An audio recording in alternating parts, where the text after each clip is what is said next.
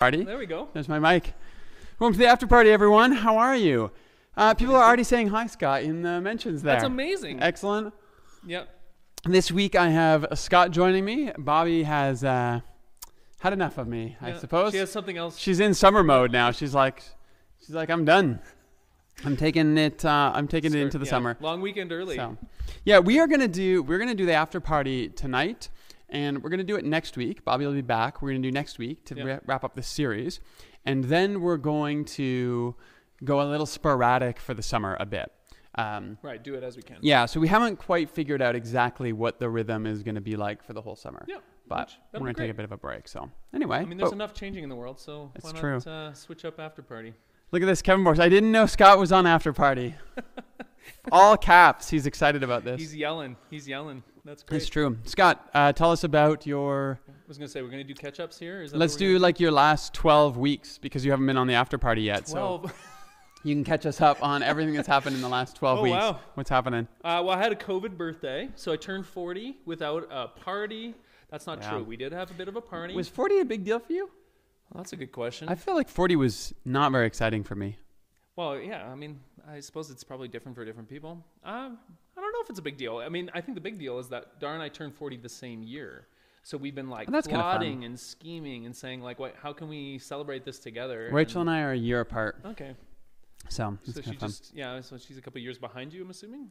She's 1 year behind me, yeah. So. Okay, so you couldn't commiserate. You couldn't commiserate. Yeah. Also, you know what I'm realizing now as I've set this up is I switched the cameras around. Yeah. So usually the button that I push for your camera is my camera. So I probably already had like just empty cameras while we're talking. Yeah, exactly. Or no, it's just like me when you're talking and it's you when I'm talking. So that's good. It's all right. We'll figure this out. It's all good. Okay, so you had a birthday. Defended my dissertation, which you guys talked big deal. about big deal. on the air. Yep. It was a big deal. But again, that sort of happened in the middle of COVID. You're going to need to get your mic right closer. Yeah, right. A little closer. Yeah, you can pull it closer, but you have to be sort of right on top of it. I'm just going to have to sit up. That's all that's going to happen. So, do it like this. Yeah, so you talked about your COVID birthday, which people couldn't hear. COVID dissertation defense, which... that took up a big section of the 12-week process. One of the things that we probably didn't talk about is that you sort of hand the thing in, you successfully defend, and then they send you away to like revise the thing. So that took me a few weeks, but it's all done now. And actually, first day, I was away for a few days last week, took a bit of a break, and on the first day of that, my diploma came in the mail. So Nora, my youngest daughter, sort of brought it out to me in the backyard, and I took a graduation photo in the backyard in my like tool belt and everything. So did they send you a robe and anything yet? No. They actually just sent me an email saying that I can come to do it in person someday if I hope. Someday, exactly, in 2025 or whatever. Rachel finished not her master's, but her first graduate certificate on her way towards her master, and they mailed her a hat. That's kind of cool. Yeah, because of COVID and everything. That was kind of nice, I thought. It was a nice Which touch. She took a picture She did, yeah. So they mailed her a hat and a little certificate and stuff. Which I don't know. I'm assuming they don't do that in normal years. Well, that's true. When you finish 1/3 of a master's degree. But I thought it was pretty cool that they made a Rachel's little done a lot in this last year. You guys have really been through some that's stuff. What I mean. I thought it was pretty cool that they sent this little gesture cool. of this moment. So anyway, well, I think that catches you up on my 12 weeks. We did spend a little bit of time away last week. Did some hiking in Jasper. Yeah. Some of you probably saw it on Instagram. So you were intending to go to the West Coast Trail. The West Coast Trail, and that wasn't going to happen this year. So we actually, I'd never been to Jasper, so it was kind of fun to go to another place in our country and do some hiking. We love being outdoors and doing that sort of stuff. I'm not sure if you can hear my jingly coffee. I made a iced espresso tonight. Yeah, that's good. That's good. Usually I'm drinking tea on the after party, but tonight I'm changing it up. Switching it up. That's great. All right. So any other catch-ups for you? I mean, you've mentioned... I forget what Bobby does on this. Bobby does all the work for the after party. Well, I just show up. Work here, Jared. I think we're good to go. I just talk about whatever she tells me to talk about. So I'm not sure. I'm trying to remember what she does. Right now we are thick in the preparations for slowly beginning to reopen Commons. So on Sunday, we're going to have our first service. At 10:30 a.m. You do need to register if you're interested in joining us in person. You can go to commons.church/reopen for the details and to reserve a seat. But this is interesting. It's it feels like you have three we have years, decades of muscle memory in terms of doing services, and now all of a sudden, it feels very foreign to figure out how to do a service and how to put it together all again. So that's a little bit. And then also we've made a lot of changes in the building. Some facility work that we thought we would do because we'd have lots of time. Yep. And then a lot of stuff that we're doing right now in terms of preparing to do in-person services and live streaming. So there's still a lot of things that have to come together before Sunday. So we're working hard on that. It's actually, my sort of take on it is easy is not the right word, but we know how to do an in-person service. We're pretty good at that. We learned quickly how to do a live stream service. Online. We got good at that.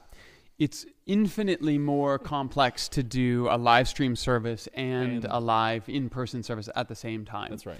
So there's just a lot of prep and a lot of, mainly it's just me in the attic crawling around, pulling new wires. Around, drilling holes. Throughout the building. It's true. It's true. That's a big part of it. But it's also exciting to sort of be looking at like this, the prospect of being in the room with people again. And that's part of what our job has always been. And now we've lost that for a few months. So we had an final staff meeting today running through just all the protocols. How's it going to work?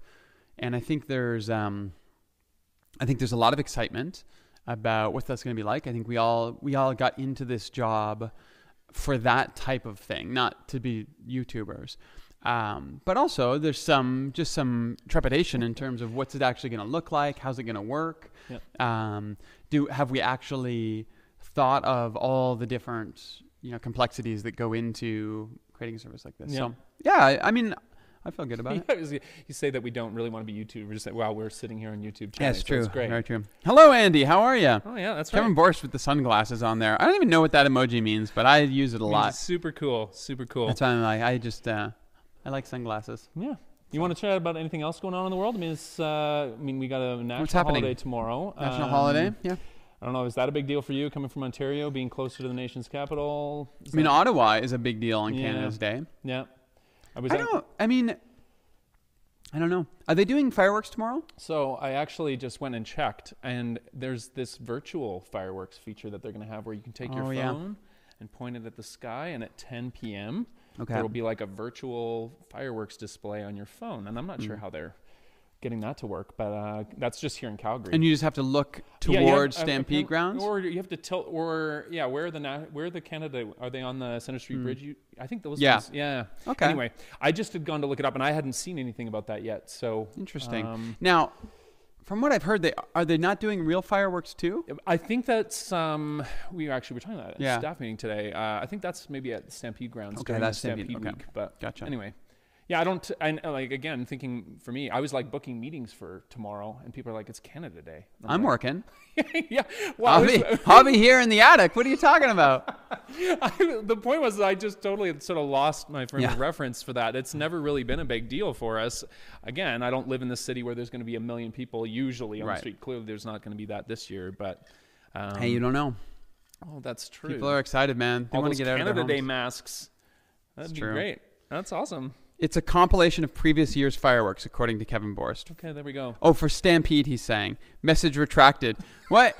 Kevin Borst is giving us... They got bad breaking news, bad fake news from Kevin Borst on our YouTube channel. That's great. All right. That's good. Anything else going on in the world got your attention? I have no attention left for anything. I feel like the month... Kidding. Okay, so here, I'll just make mention then of the thing that grabbed my attention today. So there was this announcement...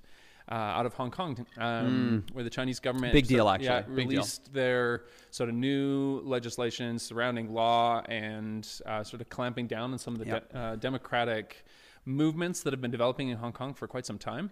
And obviously because of some of the work that I've done and some of the people I've worked with, I sort of found that to be really, again, like you just said, like it feels like at a time where I can't possibly take on anything else, but that one kind of sideswiped me.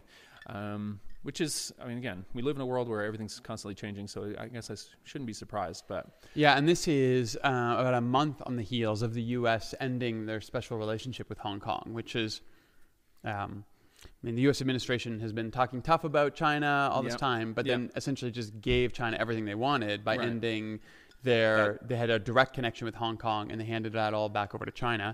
And now a month later... China has come in with really strong legislation, clamping down. And I think one of the things that sort of really struck me today is the fact that there have been several youth movements, sort of young adults, people who've been sort of championing the cause of democratic movement in Hong Kong. And I think I read that four key people in those movements had like resigned and said like basically if I don't quit doing this, I'm going to end up in jail for the rest of my life, presumably. And so that's something that's really hard to see. And it's also something I think is these kinds of populist movements have often been. We often look to our neighbors to the south and say populism doesn't seem to bear the best things in the world, but some of what we've seen in China, or specifically in Hong Kong, has actually been profound. And it's kind of sad to see this sort of response to it. Anyways, I know that's, it's just something that grabbed my attention today in a world that's pretty crazy. Like you said, so hard to have attention left. Yeah. But I mean, it's, you joke about that, but it is important that we do kind of find ways to still have attention for things in the world. And not only that, I mean, still have attention for relationships and still have attention for, in terms of people we care about, like all these things. I mean, this is I think it's been one of the trying things of these last few months is there's so much going on. Yeah. And, you feel it personally because of the shutdown. I think people are anxious because of economics. Then there's Black Lives Matter. Then there's all this stuff piling on. I think it is difficult, but it is important that we take some time to say, okay, how do I maintain some bandwidth for what's happening in the world, maintain bandwidth for people I care about, right? Not kind of drift off into some of overwhelmed by this stuff. Yeah, and withdrawal. One of the things I'll add is I've had some conversations with people in our community actually over the last few months as we've been talking about that sense of being overwhelmed and I can't care about it all. Mm-hmm. And one of the things that sort of emerged in those conversations was this sense of, well, that's actually one of the roles of community, right? Is to say, I can't possibly care as much about local politics as somebody else in our community, but I can entrust and I can use them as a way of staying connected, knowing that they, it's like day in, day out, they sort of carry that thing. Yeah. While my attention is sort of maybe, geared towards some other things. To me, that's been one of the valuable things of continuing to be in community, continuing to share conversations about all that's going on in the world. I'm thankful for a community like ours where there's lots of people like that.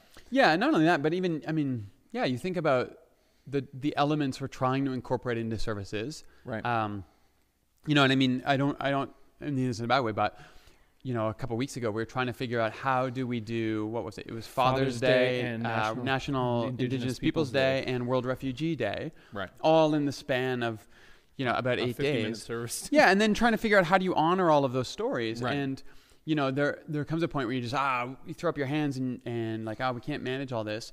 But working through it, trying to figure out as a team, these are all important things. Hey, maybe you can't do, the service around each of them, but a nod to each of those stories to remind us to, even if this isn't the day that you have the bandwidth to think about World Refugee Day, that you put that marker there in your memory to say, hey, I need to come back to this and I need to think about this. Yep. And, for us as Canadians coming up to Canada Day, that's right, to make sure that we honor National Indigenous Peoples Day and what does it mean to be Canadian in the context of our history as Canadians and what that has meant for the Indigenous peoples in these lands and stuff. So, again, having those little markers, having those little reminders, it does become important. Yes, that's right. So. And I think too, inevitably, there are ways that our community serves me by helping me to remember, because something will have fallen off sort of the landscape of my imagination, or I just haven't been paying attention to a particular story. And I appreciate, just shout out to Bobby, actually, the prayer from this last weekend that talked about prayers for place. Right. And there was a couple, I actually wrote down, one of the things she named in there was our need for placemaking, the fact that we're always doing this, and we've done sometimes incredible evil in world building in the ways that we've done it as maybe as settler peoples, but then also the ways that all homes do this in beautiful ways, and just acknowledging that. I appreciate how she, again, I wasn't thinking, we talked about a second ago how I wasn't even really aware Canada Day was coming, or at least it wasn't front of mind, and I was just sort of reminded, we're heading into a week where we're going to mark that. I don't know that I have that sort of deep connection to place that some people do. Right. I mean, I certainly appreciate, I just whacked my finger on the end of this. Oh, so should we just segue into a story? No. So if people are interested, last night I cut off the end of my finger. Yes. Sliced it clean off. picked up the little chunk off my counter and threw it in the garbage. The problem is, it's not like a cut, so I can't seal it back up. Like the end of my finger is gone. No, it's just like it's about 2 to 3 millimeters just missing. And I keep just like wrapping it up and it just bleeds through. And it's been about 24 hours now. Right. And it's not. And then every once in a while I bang it against something like I just did. And then you have to pause. And it's really painful. So that's what that was about. What was I saying before that? You know what? Now I can feel my heart just beating in my finger. Okay. So you don't have attachment to place that's not like your finger isn't directly in. Yeah. No, like I mean, I'm certainly grateful to live in Canada, but I don't know that I have this sort of deep connection to like the land and the space. I mean, part of it is maybe I grew up in Ontario. I lived in Saskatchewan for a bit. I was back in Ontario. Now I'm in Alberta. Yep. I love this city. I love the things here. I love the mountains and stuff, but I don't have this like really rooted sense. And I think, I think it's different for different families. I think it's different, for settlers in some ways. But I mean, I have a sister in New York City, and I have a sister in Ontario, and I have parents, like all over the place. So, I've just never had the same like strong localized sense of identity. Yeah. Although that said, what's interesting about that is then my sense of church is very localized. Like I very much have a sense of this commons community being the expression of church that I'm interested in, not some sort of, generic or, broad sense of the church. Big like, C. I'm very interested in local expressions of church, which is what we're trying to do with Kensington Commons and Inglewood Commons and that type of thing. So it's this interesting dynamic where, you don't have that personal sense. Geography, I don't have that kind of sense. Community, I very much have that sense, like in terms of church and what that means. Yeah. People are saying "dude" on here on my finger. I'm assuming that's for my finger, Andy. So I appreciate that. A sympathy post. Yeah. That's good. Thanks for coming through, Andy. That's great. So, yeah.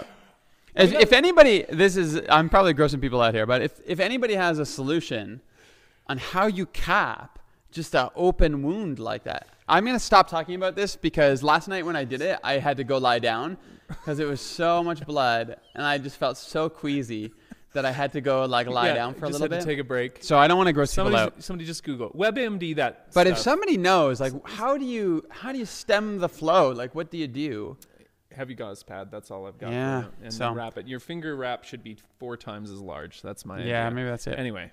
All right. Well, let's come back because I actually think there was a segue there in what you were saying about your own sense of having a strong attachment to. Can we just then jump into this series? Yeah, let's do it. Because I sort of find it intriguing. We're in this series where we're talking about how do we feel it's really important to read the scriptures. And this is something that I think we kind of circle back around from time to time in our community because we sort of see that as being really important. And it actually predates me coming to Commons. It's something that I appreciate. We haven't done a series like this. Right. But this is language that comes up regularly for us throughout the year. That's right. Which I think is part of the reason I've enjoyed this series. It's because it's taking some of these foundational things that I weave through the teaching for years and now just and just naming it. Yeah, naming it. Like, this is how we're reading things. This is how we're thinking, that kind of thing. So but anyway, sorry, I interrupted you. No, let me just then pose the question to you. Why do you think that's really important for communities to do? Because one of the things I think is true is that lots of communities sort of have assumed hermeneutics. They sort of will teach for years and years and years without naming the founding or the fundamental principles by which they read the text. And I think it's really important. I'm grateful that we're trying to be as explicit. I mean, obviously we can't name every way we read the text. Obviously we read it differently as individuals who teach on the team. Right. But to say at the center of community, this is what we aspire to. And I'm just sort of curious, like, why do you think that's important? Or is that something that every community should be trying to do, trying to become honest about those things? It's an interesting question. I mean, I think you're very right in the sense that every church has a shared hermeneutic. Right. I think what often happens is not everyone in the room is reading with the same hermeneutic. Right. And we talked about this early in the series, but your hermeneutic is the way you create meaning out of something. It's not just your interpretation of something. Right. Like, your interpretation is, what you think this passage is saying to you. Your hermeneutic is where you derive meaning from. Yeah.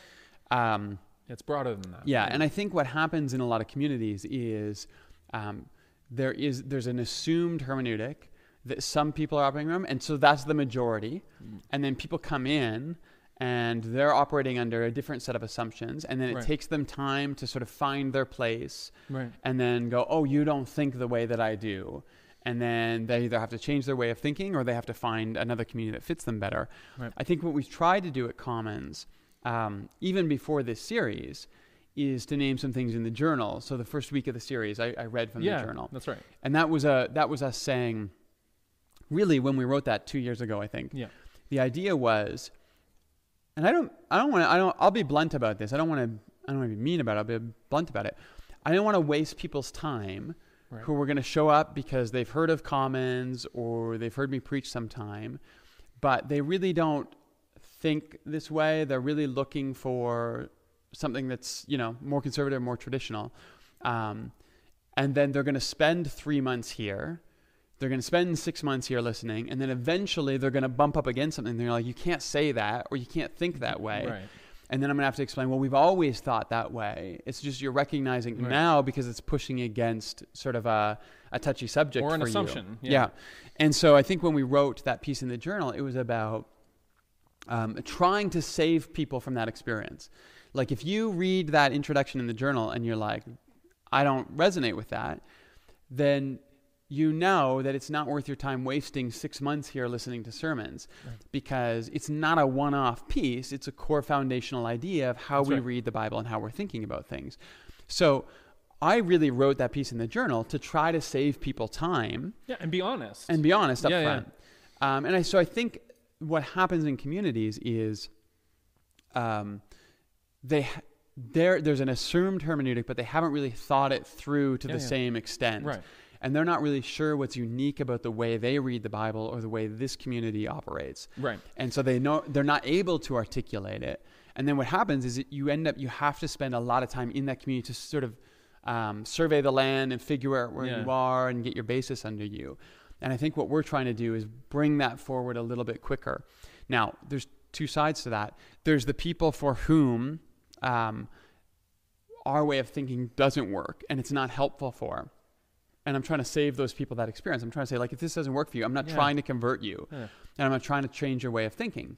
So by all means, like, let me help you find another church, move on, whatever. Or be clear that this is a trajectory that we're on. So you can stay, you can participate, you can engage, but we're not diverting from this sort of mission we're on. And then the other side was for people who are clearly here for the specific way that we're speaking and teaching and thinking. Yeah, okay. And I'm trying to say to them, okay, if this is what you've heard, if this is where you're wondering, if you're thinking, hey, maybe I could find a place here, let me help you accelerate your process of feeling, okay, this is the space for you. Yeah.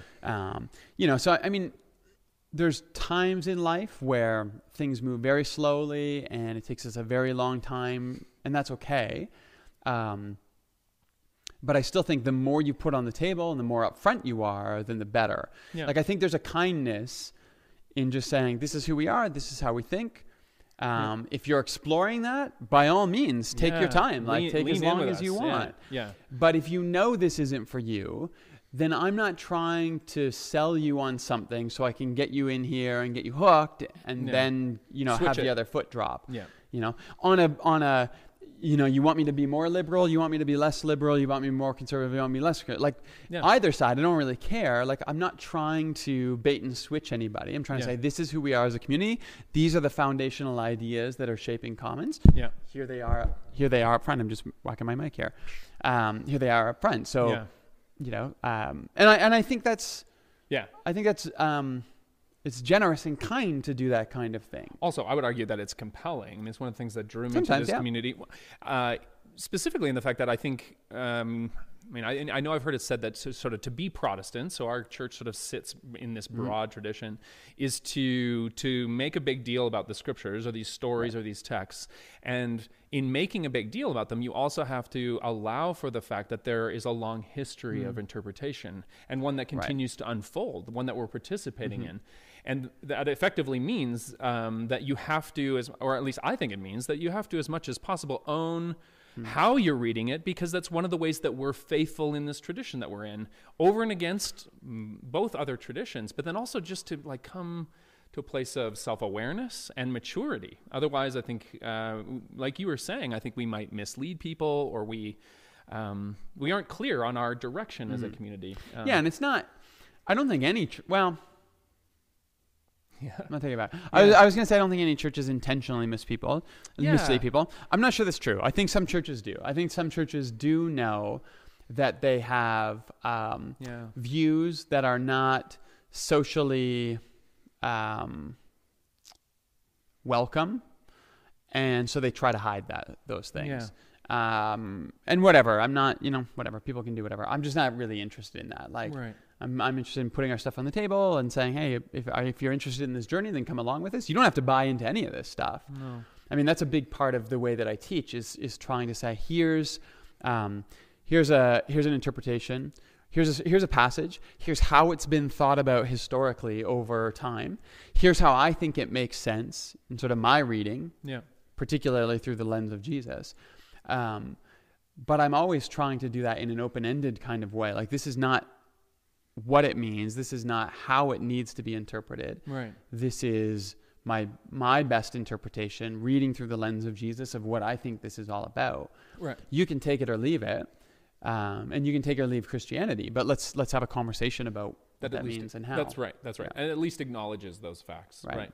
Which, I mean, do you want to talk about this week then? Yeah, let's talk about this. We were talking a little bit because, I mean, poetry is one of those ones where, hermeneutics come into play in really significant ways as soon as you start talking about poetry, because there are people who will understand that the Psalms are poetry, but they will still, their hermeneutic doesn't allow them to read it as poetry. Right. They're still reading it as, well, the Psalm says this about God, therefore this thing about God is true. Right. And sometimes that's not what poetry means, right? Sometimes poetry is about saying the opposite thing. Sometimes poetry is about coming at things slant or coming through the backside, all these different ways. Right. The other thing that it sort of, I think if we're not careful, we end up, if we are going to interpret the Psalms that way, is where your theology is just purely didactic. So it's like straight lines. And I think part of what we were trying to get at with this particular sermon or this idea was that actually the Psalms, if you read them that way, they have this internal contradiction right at the heart of them. And I mean, because I think what some people get is, okay, it's a psalm, so there's metaphors. Right. Yep. So if it says God is a rock, I get it that God is not actually a rock. Therefore, I'm reading poetry. That's not reading poetry. That's acknowledging literary devices. Yeah, an image. Yeah. Poetry, like you were talking about on Sunday, is about acknowledging that, sometimes the most true things you can say about God are the opposite things, but they both represent something. And so those things have to be brought together. Yeah, you have to put them side by side. Right. Otherwise you end up, again, with a theology that's it's built out of popsicle sticks. So they're all straight and they all kind of stick together. But if you sort of like rely on them, they're going to fail in the face of global pandemic or major existential crisis. I mean, for me, that's actually what the Psalms have become. I don't rely on them for like those one-off statements. Part of what I find in them is a place where all of my complexity, and not just my own, the complexity of like human experience, sort of time immemorial, is found in their naming of sometimes even the things that I can't name, the things that aren't my experience, the things that are either darker or brighter than my own sense of how to be human. That's kind of what I rely on them for. I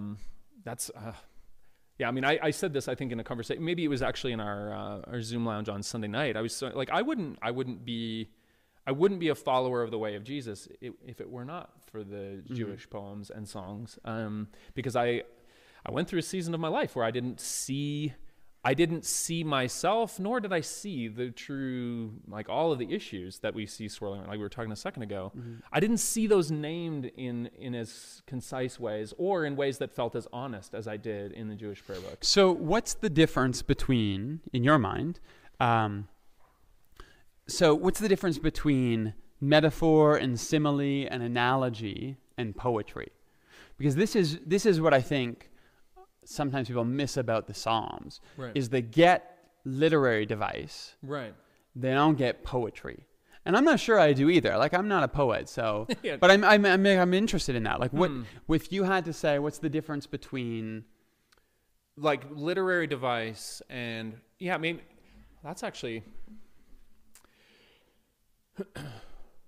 I think maybe my way at coming at it is to say part of why I think poetry works for us as we try to build theology is that it doesn't ask us to do it with concrete structures. It doesn't ask us to do it with like a metaphor that is always going to mean a certain thing. Theology or good poetry might be obscuring in the way that it talks about a thing in the world, but it's going to use language that gets you to stay with the words, that gets you to carry those words with you into the next moment, into the next day.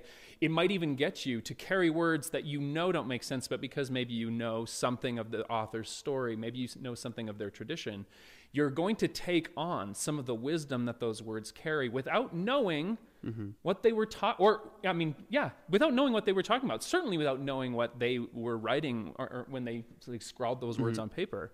And to me, that's actually maybe a truer image of what it means to build theology in the world. It's a more beautiful one, at the very least, I would argue.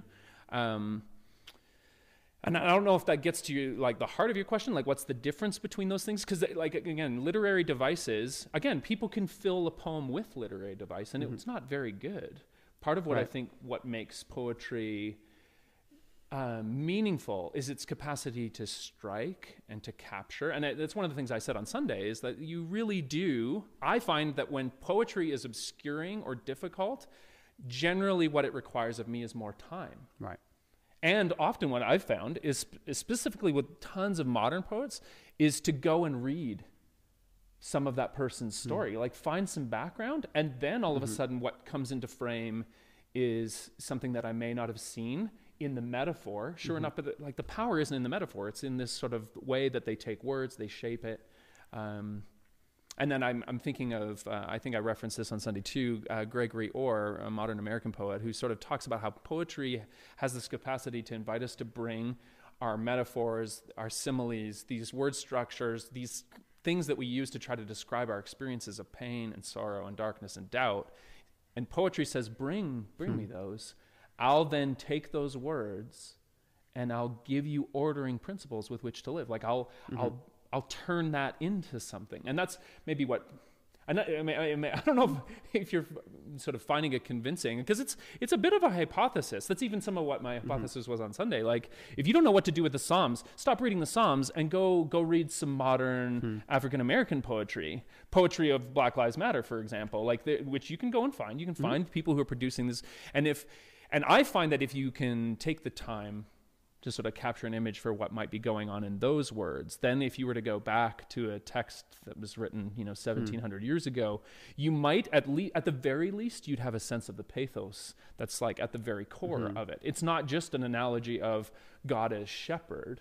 There's this sense in which the divine might be the one that brings peace in the middle of my enemies. Like it's, and I maybe there's. And maybe that's actually what's annoying about poetry, is that sort of intangible, that's my hypothesis. Then like, if I find like I'm not getting it, I need to give it some more time. I just find, I like all that. I just think for me sometimes, especially when it comes to biblical interpretation, things come down to the devices that are used in the poetry rather than, sort of embedding yourself in that poem, because prose uses all the same literary devices. Right. But prose is, and again, these are not hard definitions, but prose, here's a thing that I'm trying to communicate. I'm going to get this across to you in as, not always, but as straightforward or as convincing a way as possible. Right. And I may use concrete language. I might use metaphor. Yeah. I'm going to use whatever it is to that. I think the problem sometimes when we go to the Psalms is we recognize the literary device. Oh, that's a metaphor. What we don't recognize is the whole point of the poem is slant. So the point of the poem is not to straightforwardly talk about God, just using literary devices. Yeah. The point of poetry is to talk about God in ways that are roundabout, or in ways that take you, into places you don't expect. and in ways that, again, like you were talking about on Sunday, that juxtapose contrasting ideas about God. Right. In a way that with prose, we probably wouldn't do. In prose, we wouldn't say, that God smashes his enemies, and in the next line say that God is gracious and forgiving and always good. Like, you wouldn't say those because it would feel contradictory. Right. And we would all recognize it as such. In the Psalms, though, those things can coexist in a different kind of way. Now, the other piece is you have the Psalms as the prayer book of the Hebrew people. So you have individual Psalms, but then you have a community that said these two Psalms can fit together, even though they're saying. So you have Psalms within Psalms, and you have Psalms within a prayer book, and all of that is adding new layers of complexity on top of things. And, I mean, this is, again, one of the things that I find comforting in this collection is the fact that it allows for, especially if they've been composed by multiple communities over hundreds of years, there's something about this allowance for us to say different things at different times.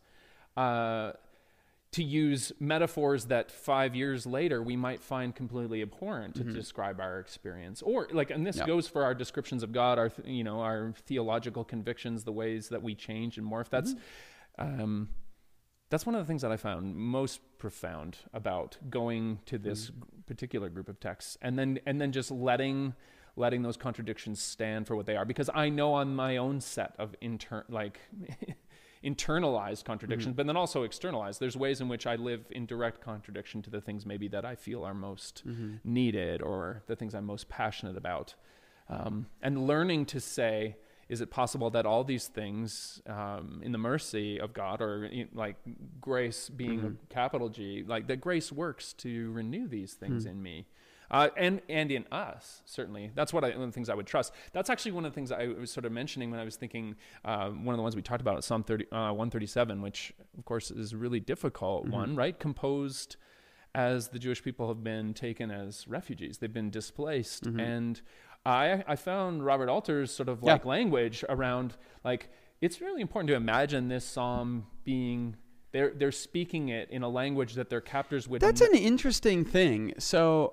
I tried to look through a few things. Right. Yeah, that's right. Feel free to question it. I mean, it's Alter's... but I was just interested because I really liked that, and I didn't find anyone other than Alter sort of talking about that aspect of it. So the idea that they're singing about the destruction of their enemies, happy are those who dash their enemies' babies on the rocks or something. Right. The setup for the psalm is, the Babylonians come and say, hey, sing us songs of your homeland. Yeah.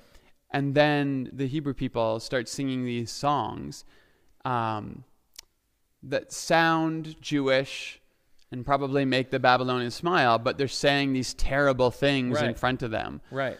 Which is a really interesting image that, so first of all, my first impression of that psalm is, here's how I've always read that psalm. They're captured, they're angry, they're beaten down, they're oppressed, and they lash out. Yes. And they just say these terrible things. Right. Now when, Alter's picture of it, it feels a little different. It doesn't necessarily feel like they're lashing out. Or that they have no agency. Yeah, it feels now like maybe they know what they're saying is absurd. They know they don't really believe it. But it's a way of just together, sticking it to these people that are having them sing songs. Right. I'm trying to think of an analogy, in sort of or my life. Yeah. Where I would do that. But, I remember as a kid, in my family, so I have some friends, some family that's Acadian from New Brunswick, and they spoke French. And, my French was better at that point. And I remember we used to tease some of my cousins by speaking in French in front of cousins that only spoke English and stuff. And, you would say stupid things and stuff. And the point of it was the fact that some of us knew what was happening and the other ones didn't. Right. And I don't even remember, we would say insults and stuff like that. But the point was not even what the insults were or anything. It was just sort of this insider joke. Right. And it would frustrate them or whatever. That was just a really interesting insight from Alter that when I was listening to your message, it sent me off on all these sort of rabbit trails in my head, because I had always read it as We're angry. We're saying these things because in this moment we really believe it would be good if we could smash your babies. Right. And maybe that's not what's going on. Maybe they're saying these horrible things, and they know they're horrible, and they know they're not true, and they know it wouldn't make them happy. Yeah. But it's a way of saying, I'm fascinated by that. Did you read anyone else who was giving sort of that kind of an argument? I was just sort of struck by it. Yeah. And again, maybe this is the challenge. Because I looked at Craigie, who I like, and a few other Psalms commentators. And and I think again, Alter as a scholar is just generally going with a sort of narrative approach to these texts, and so I think he was sort of extemporaneously just sort of saying, isn't it interesting to imagine this kind of scene? And I love Alter, so I mean, Robert Alter, by the way, yes, if you don't know the name, his name's Robert Alter. He's been a Hebrew scholar for years, but one of the things he's been working on in the background, which is where Scott got this from, because I own it in a big 3-volume beautiful set, is his translation of the Hebrew Scriptures. Yes. So over his career, he's translated the entire Hebrew Scriptures, all of the Old Testament.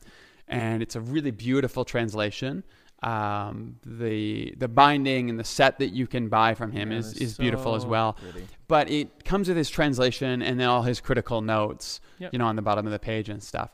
And that's the one that Scott was referencing. And it's a beautiful volume. If you're interested, you should go check it out. Unfortunately, it's like $150, I think, to buy the whole thing. But you can die if it falls on you. The one of the things that I appreciate Alter suggests is that it's beautiful to imagine the scene unfolding that way. That doesn't sort of excuse what's sort of morally sort of incomprehensible about these violent images, which I think is part of what we were trying to get at in this broader conversation, is saying what do we do? And I think you did in the previous week as well. Like, what do we do with these images that pop up in texts that we sort of say are inspired? How do we justify statements like that?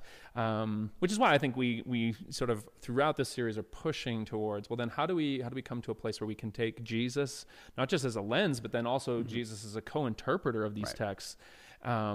Which I think was one of the other really fascinating things that you did on Sunday was Jesus' reinterpretation of the poetry of Isaiah. Where Jesus is, we're not just reading poetry through the lens of Jesus. No. Jesus is reading poetry through the lens of Jesus. A co-interpreter with us. And making changes to it. Yeah. Like dramatic ones. Yes. And that's what we're going to get to next week when we do Revelation. That's right. Because... how much do I want to give away here? Don't. In Luke, Jesus reinterprets Isaiah 61. Yeah. In the image that we're going to look at in Revelation next week, which is the rider on the white horse, which is the image that everybody goes to when they want to say, yes, Jesus was meek and mild the first time. Right. But when he comes back, look out. Right. He's going to pile up bodies. Yeah. Terrible, bad interpretation of that psalm. But also, what we're going to look at is that image is a reinterpretation of Isaiah 63. Yeah. So Isaiah 61, Isaiah says, the Messiah has come to proclaim the year of the Lord's favor, all the good stuff, and the day of the Lord's vengeance. Jesus comes along, says, I am here to proclaim the year of the Lord's favor, rolls up the scroll and says, now the scripture is fulfilled in your hearing. Yeah. Leaves off the day of vengeance. Yeah.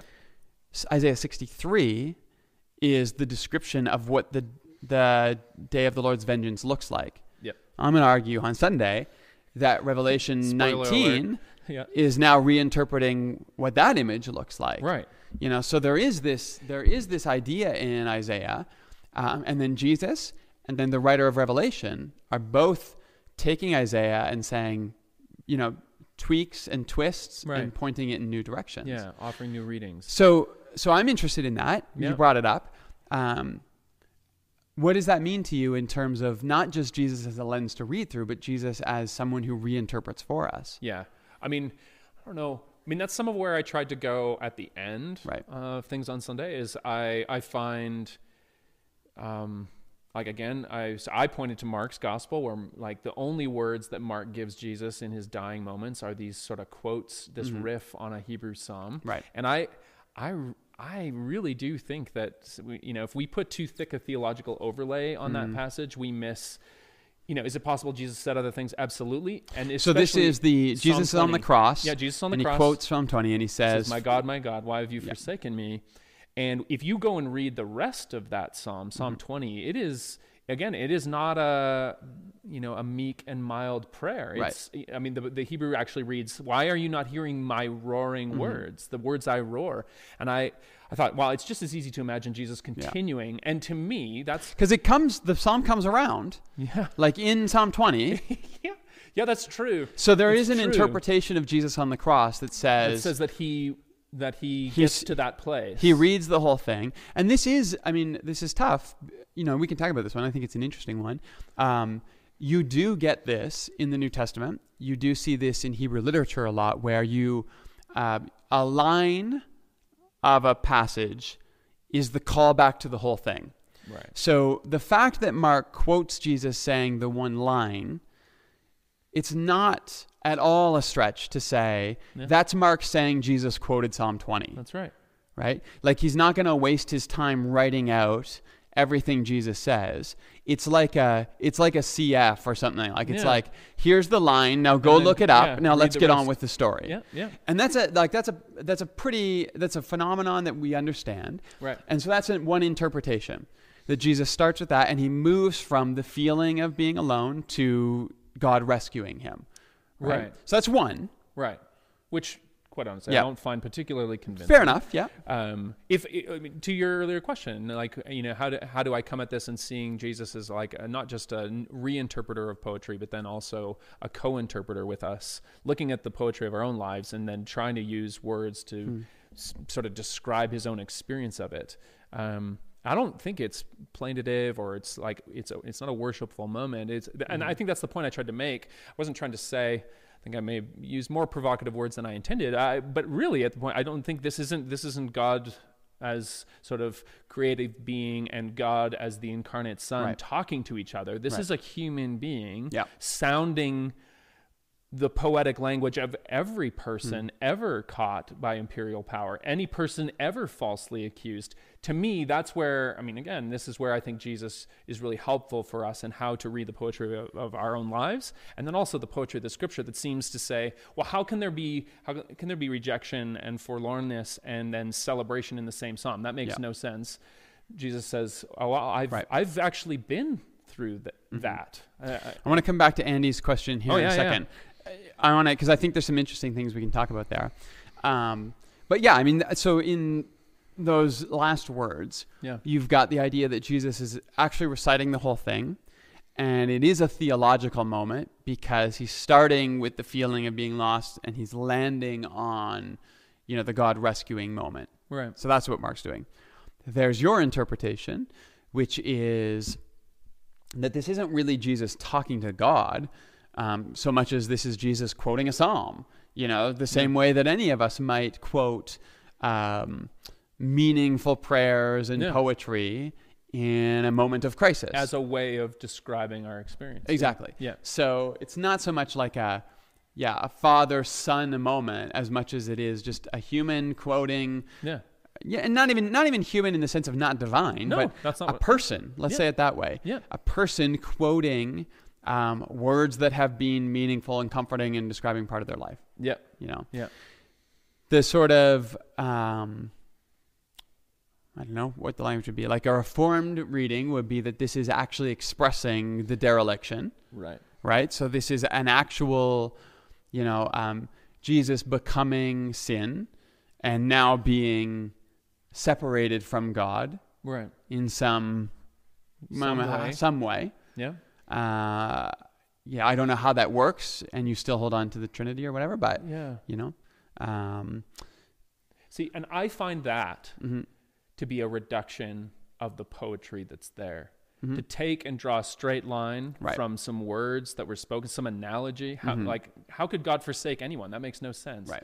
To draw a straight line from that to some sort of theological premise seems reductionist to me. And I like reductionist, maybe overly reductionist, because I understand how ideas develop and these kinds of things. But to me, the power of that passage is this. I think that's the language I used. I said, like, in this kind of poetry and in Jesus using this kind of poetry, there's an expression of God's solidarity with what it means to take on all of our experience. Yeah. And I don't need it to accomplish a theological straight line in order to be powerful and potent and meaningful. I totally get that.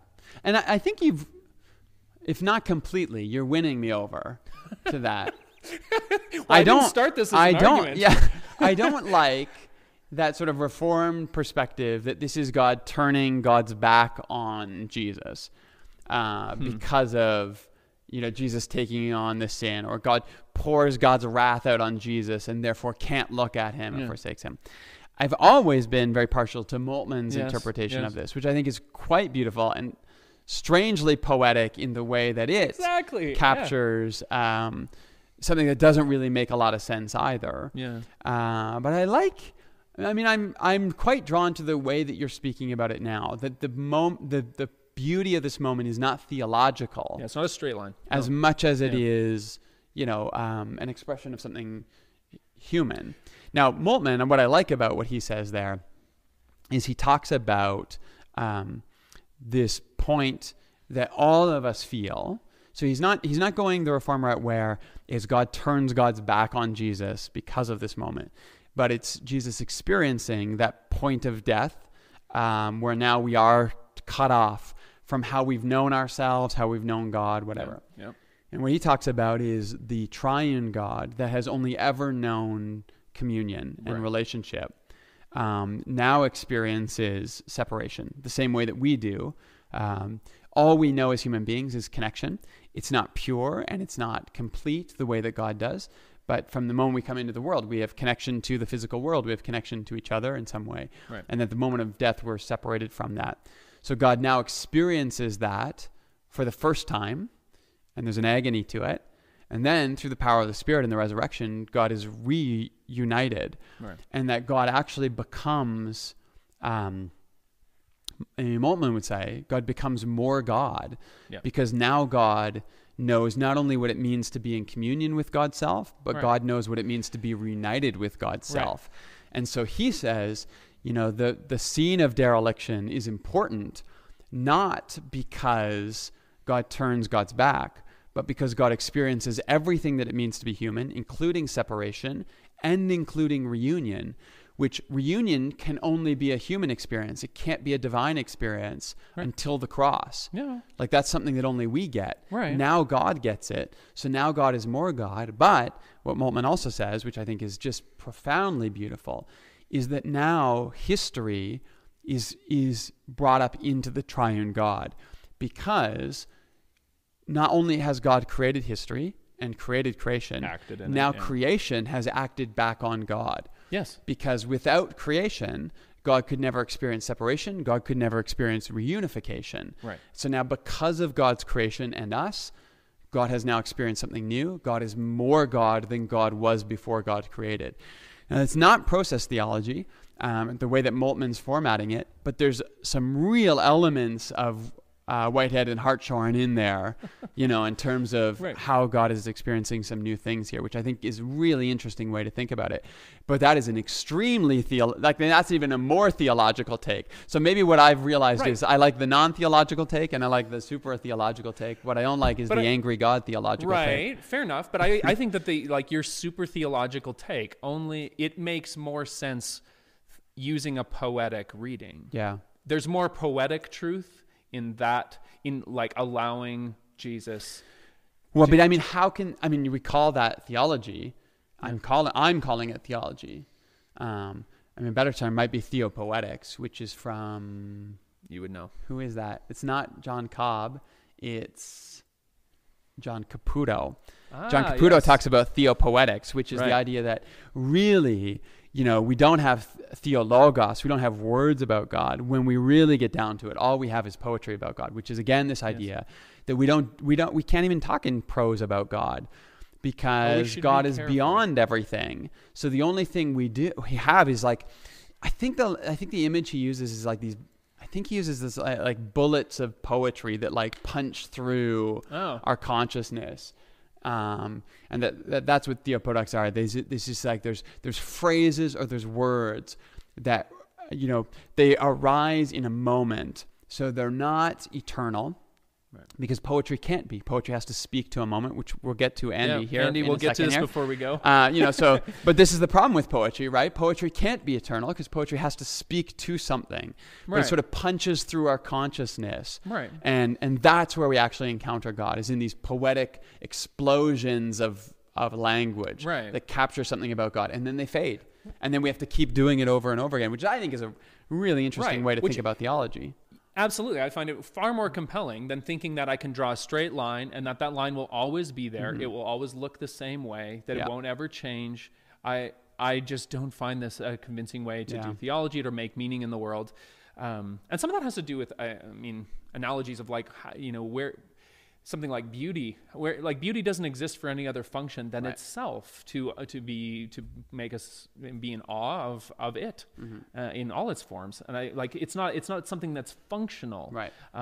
Which is why again, theopoetics is maybe a good way to think about. It's an interesting building community word, but also concept. Yeah, and I think that's the word of it is neat because it conjures up all these ideas. Yeah, but the concept of theology, theologos, words about God, are trying to encapsulate God in ways that transcend that particular moment. So if I do theology, I articulate something and then I pass it on. Yes.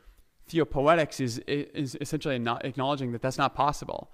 All I can do is capture God in this moment with this language for this conversation, and then I need to let it go. It's ethereal. Let it be in the world. God isn't. But my ability to capture God in language and comment is temporal, and it's finite, and I have to say it, and I have to revel in it, and then I just have to let it go. So maybe this is the power of the Psalms, in that when we come back to them, they lead us again into moments. Some of the first moments that a Hebrew shepherd might have had. So let's talk about Andy's comment here. So in the comment is, I'm all for deep exploration of Psalms as poetry, but am I wrong in sometimes feeling like they're big chunks that are, ellipsis, not very good poems? He makes the caveat, maybe the English translations are diminished. But I think what's actually interesting is, and he's actually followed that up with a comment that's actually going to go to what I would have explained here. To clarify, there's a lot of virtues which I find super powerful. At the same time, there's a lot that are of repetition that feels like it's filler. So here's what I would say about Hebrew poetry. First, translation of Hebrew poetry is extremely difficult. Yeah. Because Hebrew poetry, so we're very used to rhyme in English language in terms of our poetry. Not always. We understand good poetry doesn't have to rhyme. But even poetry that doesn't rhyme, we understand the rhythm of it, right? Yep. We understand the pentameter. We understand the sort of the flow. The structure. There is inherent structure. Yep. That is incredibly hard to translate. Hebrew poetry doesn't have rhyme. It does have a lot of alliteration, and has a lot of language sounds that get repeated. So a line will use similar sounds throughout. It doesn't end on the same rhyming structure. Right. Like in English, we don't care what we say until we get to the end. And we don't care what we say until we get to the next thing that rhymes with the end. Right. Hebrew poetry, the whole line will use similar sounds throughout it. So there is a sound element like rhyme. There's huge rhythm elements that get very hard to take one language and keep the rhythm in another language. Right. So that's part of it. The other thing that Andy's recognizing here is the repetition. And this is where we have to understand that different cultures have different rules about poetry. The biggest rule in Hebrew poetry, and I'm going to super oversimplify, but the biggest thing you need to understand about Hebrew poetry is repetition. So literally, the sort of grounding day one principle that you learn when reading Hebrew poetry is you're going to read one line and then you're going to read the same line again. And that's how Hebrew poetry works. Right. Now, those two lines say the same thing. They can either clarify, they can magnify. Sometimes they will compare or contrast. Yeah. But essentially, the grounding formula is I say a thing, then I say it again a different way. Right. So half of Hebrew poetry is filler, Andy. But literally. Yeah, but that's the structure that they're working from. And sometimes in English, that structure is made quite clear. Sometimes certain translations will try to obscure the structure to make it more interesting to you. Yeah. But there's a good and there's a downside to that, right? The good is it might be more engaging to me as an English reader. The downside is I'm actually not understanding the structure of what the writer is trying to do. Right. So when you read Hebrew poetry, and you read a line and then you read the same thing, a good translation, any good English translation, will be trying to bring out the nuance in that. So why did I read this twice? Well, think about that. Why did you read it twice? What is slightly different in the second reading? Yeah. Did it say something that was surprising and contradicted the first saying? Yep. Did it take a slightly different angle on the same thing? Because that's what these authors are doing over and over again. Right. And that's what we sort of have to recognize. So you're totally right, Andy, that it is super repetitive and it feels like filler. But again, what is good poetry? I was just going to say, so then and you probably heard me say this more than once, but I said it again on Sunday. Like, then I think one of the things that strikes us is if you read it aloud. Right. When you're reading these things to yourself, or we have this sort of practice of Christian spirituality, lectio, so like repeated, slow, contemplative reading. And I find that like it's far less annoying if I'm not trying to figure out what it's trying like if I'm not trying to get to the end of a line and going what's there. Instead, enunciate, say the words, and as you do, anytime when like I do this often with my youngest daughter, I'll say, Nora, I'll tell her that I love her, and she appears to be distracted a lot of the time. So then I'll say, Nora, don't forget, and I'll say it again, and it's that sort of second come around that always gets her. And I think that's actually, again, maybe what can help us with, again, I just sort of suggested, well, just read it aloud. It doesn't mean we get rid of the filler, but I think we might find that we read it differently, like less trying to operationalize and get to the bottom of what the poet's getting at. Just say it again. Yeah. Say for the people in the back, say it again. Now, again, we've already plugged this a few times, but Alter's translation, I mean, I think he does one of the best jobs of keeping rhythm in his translation. Yeah, he does. So now the rhythms don't always feel supernatural to us, right? We're used to, there's certain rhythms that we're very used to. Yeah. And there's certain things that I understand even in my teaching, like there's rhythms that I use, like I use triplets a lot when I describe things. Right. I like to say this and this and this and this and this or this, and I like to do 3 because there's just a nice rhythm for it for English speakers. Yeah. But so some of them don't. You have to read a few times, but he's working really hard to find language that keeps rhythm, and there's myriad points where he's finding ways to keep again not rhymes but same sounding vowel structures throughout a line. Yep. And I just find the amount of creativity that he's put. I love all of Alter's translation. I really like Golden Gaze translation for Old Testament. If people are looking for idiosyncratic translations of the Old Testament, first of all, everyone should get David Bentley Hart's translation of the New Testament. Yes. So check that one out. Golden Gaze translation of the Old Testament. But for the Psalms in particular, Alter, I think does a really good job, and the prophets really. But the prophets and the Psalms, I think Alter just does a fantastic job. I used it a lot. Did we do Psalms last summer? Yeah.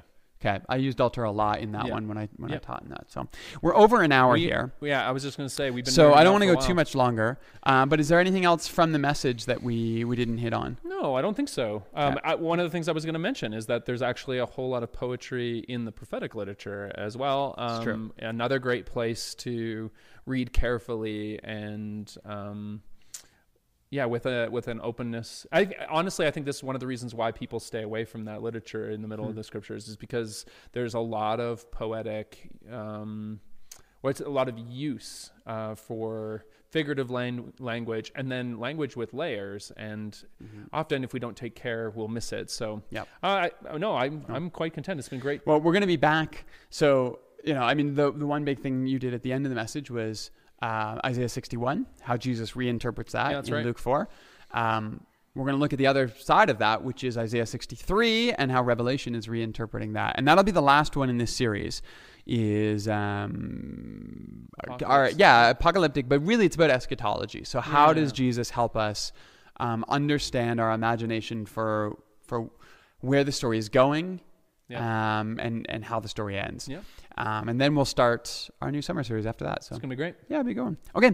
Thanks, Awesome. everyone. Appreciate your time tonight. Yeah. And thanks for the comments in there. One here. Let's see. Oh, wait. It also reminded me of something that made me laugh. How Psalm 139 is so great for kid verses esteem, but then it gets super awkward. It does. Absolutely. Oh, that's There's some so good. beautiful. I mean, everybody knows Psalm 139 for You the were I am fearfully and wonderfully made, wonderfully knit together in my mother's womb. Yeah. And then it And then gets it a little goes dark. dark. Yeah. So. Thanks for that, Laura. Yeah, thank you. Have a great week, everyone. We Cheers, will everybody. see you on Sunday. By the way, if you're interested in joining us in person Yeah. on Sunday, we have one service, 10:30 a.m. We're dipping our toes back in, but you do need to register, so head to commons.church. Right on the front page, there's a button to register for services, or you can go to Reopen, commons.church/reopen to read all of the details for the plan. And so this is the first week. We're going to be really cautious. We're going to go really slowly, but slowly begin to reopen again. Of course, the live stream is now a permanent part of what we're doing at Commons. So that is going to stay. And we know that everyone is going to have different comfort levels in terms of returning. That's So right. take your time. By all means, do not rush back. We'll be here on Sunday online as well. Awesome. So have a great week. Thanks, Peace. everyone.